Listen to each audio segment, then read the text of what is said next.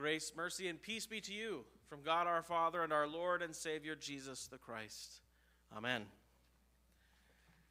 That was one of those gospel readings where at the end it's kind of weird and hard to say, praise to you, O Christ. As many of you may or may not know, today is the second to last Sunday of the church year calendar, which is why one of our themes that we're focusing on is the end of days, the return in victory of our Lord Jesus Christ. And that is the subject of our gospel reading today and our meditation on God's word. And God says something very interesting here. Jesus is teaching his disciples, and he uses the word endure. Now, often when we think of the fighting of the battle of spiritual warfare that Christians are called to engage in our sinful and fallen world, we picture ourselves running at a foe with an armed weapon and attacking. But here Jesus says something different. He says, endure. Have any of you ever been in a contest of endurance? The object of the contest of endurance is a bit different than an attack. It's really a contest to maintain a form under duress of some kind. This made me think of a time back in 2006. I went to Philmont Boy Scout Camp in New Mexico. And I went with my Boy Scout troop, and we did a pretty intense hiking trek over 12 days. We did 110 miles. And you're carrying your backpack, 50 pounds or more on your back the whole time because you're carrying all your food and your clothes and everything with you. So it's a contest of endurance. But even in the midst of that, they have these camps that have staff on them, and sometimes they have some games. And one of them, they were living their lives as if they were like 17th century loggers. And they had these rock breakers, which are basically a big steel rod. It's probably about 7 feet long. And they weigh about 17 to 20 pounds. They're really heavy. And that's so that they can clear large rocks. They can break them into pieces or till up difficult soil to deal with as they clear trails. Well, their competition was that they would have the groups that would come. They would try to do a contest of endurance. They had a couple of these. And you would go one against another, mano a mano. And you had to hold this steel rod out with your arms straight for as long as you could. You couldn't bend your elbows. You couldn't drop it down. You had to hold it as long as you could straight out. If you've ever tried to hold something heavy straight out in front of you, you know it's not easy, right? My dad and his brother couldn't miss an opportunity to compete, and so they competed against each other. And when you watch a competition like that, you usually see facial expressions like this.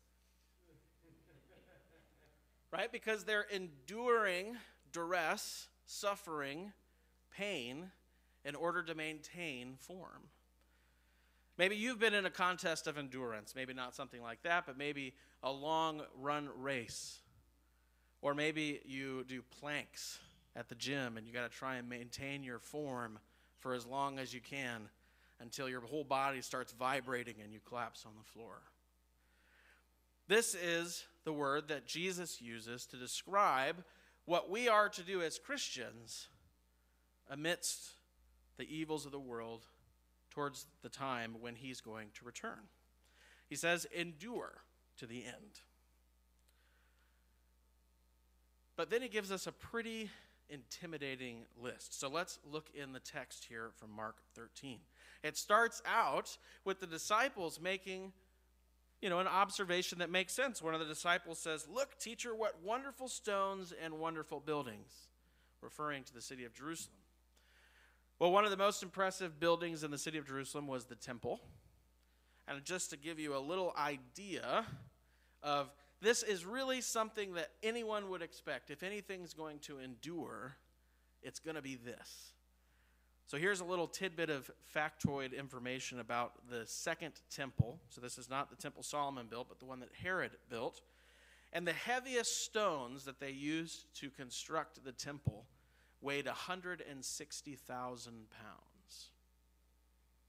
Many of them weighed less than that, but there are many. So large stone structure. If anything is going to weather time and endure, it's got to be something made out of stones that big. And then Jesus, the first time you read that, you got to think he's a little bit of a party pooper. The disciples are just making this observation, and then he sort of veers into this warning about the end of days. Well, do you see these great buildings? Yeah. There won't be one stone left on another.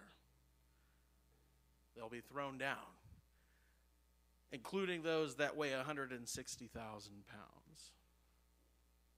And then he begins to tell them about what is to come. What is the biggest building that you've ever seen in your life? For me, it was when I was in Germany. I saw the cathedral in Cologne, Germany. Massive building. Survived World War II because it was protected, because it was such a large landmark. It allowed them to coordinate their Air Force efforts because it could be seen from so far. Maybe you've walked up to a building like that and it's unbelievably huge. Well, that is what the disciples are looking at, and Jesus says something like that is going to be destroyed. Not even one stone left upon another. So this text starts with his disciples picking something that they think can last forever, and Jesus says it's not going to. Now, we understand this text to refer to two events, right? In about 70 years, a little less than 70 years, in 70 AD, the Romans come in and they completely destroy the city of Jerusalem. But he's not just talking about that. He's also talking about the day of judgment, the second return of our Lord. That all of these things to the world, the things that we think will endure, will not endure, but in fact crumble into dust. So he begins then this next section. He sits down with his disciples. And the disciples, of course, when Jesus says, yeah, these great big buildings, they're going to be destroyed, they're like, can you tell us when that's going to happen? Presumably so that they can make sure they're not going to be there. And Jesus just sort of ignores that question and moves on to what he's going to say. In verse 5, he says, "See that no one leads you astray." And we're going to come back to this small sentence, because this small sentence is the key to understanding the point that Jesus is making here. See that no one leads you astray. And then he says, many are going to come and claim that I am he, I am the one who is to come. Do not follow them. You're going to hear of wars and rumors of wars. But don't be frightened. Nation rising against nation. And if that isn't bad enough, natural disasters, earthquakes across the world, and famines, people starving to death. And then after he gives this long litany of horrible things, he says, this is just the beginning. This is just the beginning. Think about that for a second. And remember that he's calling us to endure. I don't know about you, but I'm not very confident in my ability to deal with even just the beginning of things he's listed here. Big world-shaking predictions. But then in verse 9, he transfers to the second part of this text. He goes out from this big world-shaking predictions, all of these disasters that are going to happen, and you might be wondering at that point then, where am I in all of that? What am I supposed to be doing? Where am I going to be? And Jesus enters into that section and says, but be on your guard. And then you'll notice that the verb, the subject of all of these turns to you. He's talking specifically to his disciples now. He's talking specifically to you and to me. But be on your guard, because this pertains to you as well. You will be delivered over to councils. You will be beaten in synagogues. You are going to be called before governors and kings to bear witness to them about me. You scared yet? Can you imagine speaking in front of people who have such earthly power and influence? Now here again, Jesus is preparing his disciples because many of them do exactly this. Because in the Roman Empire, it is not legal to preach the gospel, because the god of the Romans is the emperor. And any other god, and following that god, is an act of betrayal for the country. And so many of them do get brought before governors and kings. Many of them do get beaten and imprisoned for preaching God's word. And even today, many of our brothers and sisters throughout the world still experience such things. And here again, Jesus says that this is going to happen before the end. But he says, don't be afraid of those situations. Don't be afraid of what you will say, because you are not alone. Say what you've been given to speak at that time, because in fact it isn't you that is speaking, but it is the Holy Spirit who has given you the words to say. And again, you think, all right, that's bad enough, Jesus. We can stop there. But he keeps going, and he hits even closer to home. So notice we started with this great, big, grand prediction about all these horrible things that are going to happen in the world. And now we're talking about you in terms of a nation, right? You are going to be called before authorities. You are going to be persecuted for your beliefs. And then he gets even closer to home and says that family is going to turn against one another. That brother will turn against brother, father against children, and children will rise up and turn in their parents. It's a sobering statement. That even something as foundational as the family unit cannot weather these things that are coming. Cannot weather the evil at work in the world and the effect of sin in our fallen creation and in our own fallen natures. And then if he wasn't clear enough, he sort of sums everything up here in verse 13. And you will be hated by all for my name's sake. Because you follow me, not just some people won't like you. It says you'll be hated by all. The world will reject you. And then right there at the end, right after he says all that stuff, he says, but the one who endures to the end will be saved. And I got to tell you, the first thing that pops into my head with that little last sentence there is, how the heck is that going to happen? If even a third or half of the list that you've just named comes to be, there's no way I can endure those things. I mean, are you willing to do what Paul did and go around to all these different places, publicly proclaim the name of Jesus, knowing that he was probably going to get beaten up, or somebody was going to report him to the authorities and throw him in jail? It's easy for us to read that in the Bible because we know the end of the story, but when that's happening to you, it's not easy to endure. You don't know if you're going to get out. It's unlikely that an angel is going to come down and shake all the prison doors open. But the one who endures to the end will be saved. How is this possible? How can I endure such trials and tribulations? So many things that are beyond my control. What if I happen to live in a country that is antagonistic towards my faith? What happens if I find myself in the future in a place where I'm not allowed to read the Bible or gather publicly for worship? How can I endure those things? How can I endure being falsely accused and tried and beaten? How can I endure a call to witness to presidents and governors and kings? How could I endure betrayal and hatred from within my own family?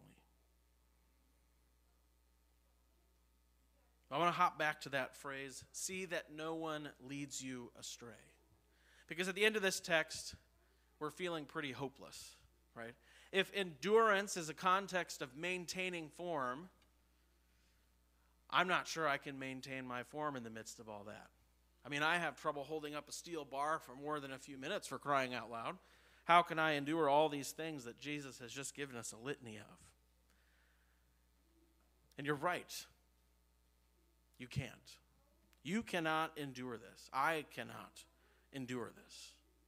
But that's where this small phrase, see that no one leads you astray, is so important. Because you and I are actually not called to endure this. God knows. Jesus knows as he's teaching his disciples here that there's no way they can do this. But the one who leads them can. The one who leads us can and, in fact, has endured all of these things. When Jesus went to the cross, he didn't just pay for the sins that people had committed up to that point, but sins for all time and space until he comes to make all things new. So all of these future predictions of horror, he has endured and come out victorious. No matter how great another leader is, another person who claims, I am he, they cannot endure. Which is why he says, do not be led astray. Don't follow them, for they will be destroyed just like the temple. They will pass away. They will perish under the weight of sin in this world. They'll fall to temptation. They can be killed. They can fall away from their faith. Just look in the Old Testament at the kings of Israel, and you get perfect examples of what happens when we follow human leaders. For they have the same flaws that we do. So today, on the second to last Sunday of the church year, as we look to the end of days, don't get bogged down in the gloom of the predictions of earthquakes and famines, of your own potential personal suffering and persecution for following Christ. Because your king is different. My king is different. Our king has endured all of these things and more. Do not be led astray, but follow Christ. Only in Christ can we endure what the world has to throw at us, because he bears that burden in our place. Only in Christ can we endure worldly disasters and deep family strife. Otherwise, we certainly would buckle under such pressure. This is the gospel message that peeks through this sobering text in Mark 13. But the reason that Jesus calls us to not be led astray is because he is walking before us, bearing the brunt of all of these things that he's teaching his disciples. When somebody is walking towards disaster, it's the person in the front who gets all of the hits. And you and I are not in the front, but Jesus is. We're staring at his back. Just follow him. Because then, even if all the grand buildings that you've seen that have been built by the hands of man, that we thought would endure, crumble to dust, are destroyed in wars where it seems that our enemies are triumphant, we can endure because we know that we possess something that cannot be destroyed. A Savior and a King who walks before us, who's called us to follow him, that in his presence shelters us from the destruction of these things. Simply look at his back and follow him. He will shelter you from the assaults of this world. By his grace, we will endure to the end and be saved through his strength and sacrifice and not our own. So, dear brothers and sisters in Christ, do not be led astray. Follow Christ, for he has overcome the world, sin, death, and the devil. He will never collapse or be destroyed or worn away. He is the eternal victor. And his victory is yours. In the name of Jesus, amen. May the peace of God, which passes all human understanding, guard your hearts and minds in this King, Christ Jesus, even when you're enduring trial and tribulation in this life. May his presence in front of you be your peace until he comes again on that final day to make everything new. Amen.